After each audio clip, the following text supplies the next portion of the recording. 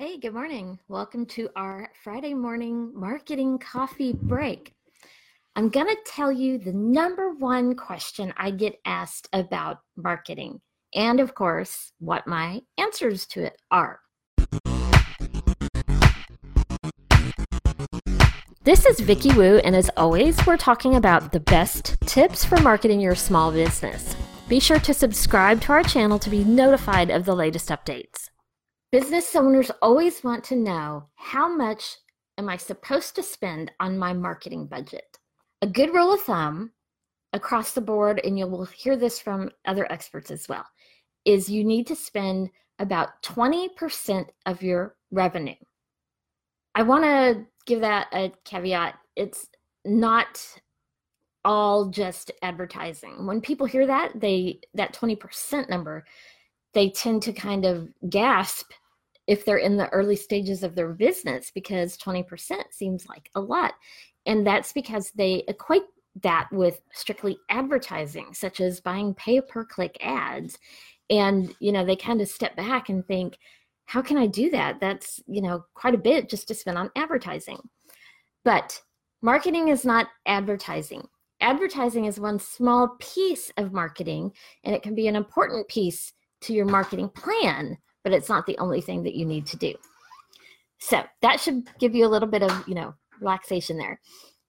You want to consider all of the pieces of your marketing. Your website is very important. So the expense for hosting your website, for purchasing your domain name. If you're having someone build your website for you, you need to consider that expense. If you have an assistant or someone writing blog posts for you or doing other updates on your website, all of those costs figure into that budget. It could be, especially for entrepreneurs who are trying to DIY a lot of their marketing, that budget could include classes that you take to learn how to do your marketing. Yeah, I know on your financials, there's usually a line item for, classes, but in your marketing budget itself, those marketing classes can be part of that as well, because it's helping you learn how to do your marketing. The cost for your email list provider, someone like MailChimp, that's who we prefer, anything like that small monthly fee, it may only be $10 or $15, but all of that goes into your marketing budget. If you're paying a VA to maybe do some social media posting or design some graphics, or even just if they're kind of collecting your leads for you or putting them in a spreadsheet, any of those pieces that go into marketing should be part of your overall marketing budget. So when I say that 20% number, you don't have to gasp, because you're already paying for a lot of those things anyway. You just need to flesh them out into your overall marketing budget. That 20% number is really just a guideline, and it can change depending upon the life cycle stage that your business is in. Startup businesses are going to need more budget. You're going to want to max out that 20%, maybe even go higher if you can, 25, 30, because as I always say, and you'll always hear other people say, it takes 11 times for someone to see and hear and absorb your message. So if part of your budget includes pay-per-click advertising, for example, or if part of your budget includes paying a VA to do some of your social media posting, then it's going to take 11 times before those messages even start generating any interest, much less any conversions and sales. So because of that, because of the amount of awareness that you need to build in a startup, you can see that your budget's probably going to need to be higher than at other stages of a business's life cycle. This can also be true if you're introducing a new product or service. Even though your business may have some awareness, it'll take a little bit more to get that new product or service kicked off than it will at later stages in that product's life cycle. I'm going to tell you now my secret in how you can make this happen if you are a solo entrepreneur, a small business just starting out, and you don't have either a spouse who is supporting your business and providing the income for you to spend on those expenses, or some wealthy family member who left you a large inheritance. Not all of us are lucky to have either of those. For instance, I bootstrap my own business expenses, even though I have a husband who's great and supports my business and what I do. He does not provide the funding for it, and I don't have any large inheritance sitting around to cover my expenses and my budget. It can be really easy to hit that 20% when you do it in small bites. Now, I know when you sit down and make your budget for the year, which you should be doing, you're going to see, if your goal is 100,000 in sales, you're going to see that 20,000 needs to be spent on marketing. And when you're at the beginning of the year and none of that income has come in yet, you kind of think, ouch, or, those doubts start creeping in. How am I going to make that happen? So I'll tell you the secret right now. When you're bootstrapping, every sale you make, you set aside 20% for marketing. You're still going to have to pre-fund some things, and I'll get to that in just a second. But every time you make a sale, first of all, you need to include that 20% in your pricing. So if you're looking at cost, an hourly rate, for example, not that that's what I recommend that you do, and you're figuring that if I want to make $100,000 a year, there's roughly 2,000 work hours traditionally in a year, so that means I need to charge $50 per hour. If you're wanting to take home $100,000 a year, kind of as your pay to yourself, that number is going to have to go higher to cover the expenses. So you need to increase it by 20% to cover your marketing budget. And then, of course, you'll probably have some other expenses that you need to cover as well.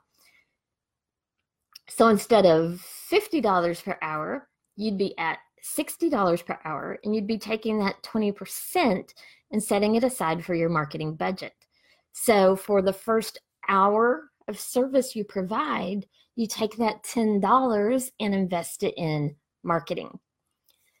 That could be perhaps if you're just starting out, one of the first things you need is a website. An online presence is really critical to any business, especially for millennials and the younger generations. One of the first things they do, even if you're recommended to them by a good friend that they trust, and you come with glowing reviews, the first thing they're going to do still is look you up online.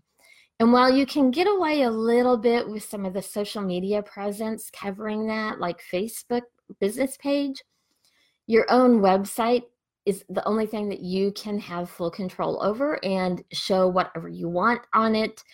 So you need a basic website at a minimum. And if you're doing it yourself, that's fine. That may be how you have to start. Maybe you can't afford even a very affordable rate for a professional website. But if you're doing it yourself, that needs to be one of the first places where you put some budget. You need budget to purchase your domain name, which, depending upon where you buy it, pretty much they're all the same rate, no matter if you're buying GoDaddy, Namecheap, Google Domains. Any of the vendors out there will give you the same price.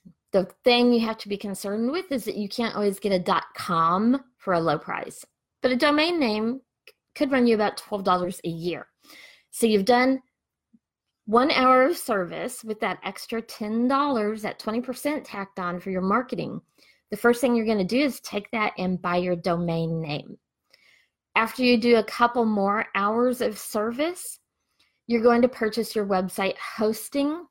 That can run you anywhere from, I use Bluehost. I'll drop a link in the comments below. Runs me about $35, $40 a year. GoDaddy will run you around $100 a year. Not very expensive. It's just a few dollars per month. But after you do your next couple of hours of sales, or you've sold your next product and kept that 20% for marketing, You're going to purchase your hosting, and from there, you can start building out a basic website, at least with, a couple of pages, a contact page, information about you, about your service and product. So that's always where you want to start and how you want to start. The next thing I would recommend, if you're not very familiar with marketing, is invest that 20% in some training courses for you if you're going to be doing it yourself. You could also instead invest it in a VA who's going to do it, or if you want more expert services, you could do a company such as ours, which offers you the whole oversight as well as the implementation. So plan out an attack plan of priorities on where you're going to take that 20% and start investing it as you go along until you get to the point where you have enough regular sales coming in that your marketing budget kind of runs a little bit more on autopilot and you don't have to piecemeal it and bootstrap it as you go along. Bootstrapping is great. That's how most small businesses start. Nothing wrong with it. And it's actually a very good lesson to teach you how to grow your business very effectively and efficiently. If you want a quick overview of where to start, where to put your next focus and budget, we have a proprietary 3x3 marketing matrix. There's training for it on my website, or you can just grab the download. And basically, it's a 9-square grid, and you choose your next item in marketing that you're going to add by either going across a row or down a column, and you add one small thing at a time. This is good even if you're not a startup in a bootstrap situation. It's still good for you to not try to overwhelm your efforts and add too many things where you can't focus on them and do them well. So you're just going to add one small thing at a time, and it can be great for determining your next marketing priority as well as determining the next spot you're going to put some of that bootstrap marketing budget. So that's it for today. I'm going to say goodbye from actually beautiful Seattle. We are here for some work in Seattle, and my husband has run out to get me some Starbucks, which will not be hard to find here in Seattle. There's one on every corner. Until next week, if you have any questions on marketing or on this 20% marketing budget, feel free to drop them in the comments below or connect to our website, vickiwu.us, and ask them there. And we will either answer you directly or we'll put your answer on our next episode.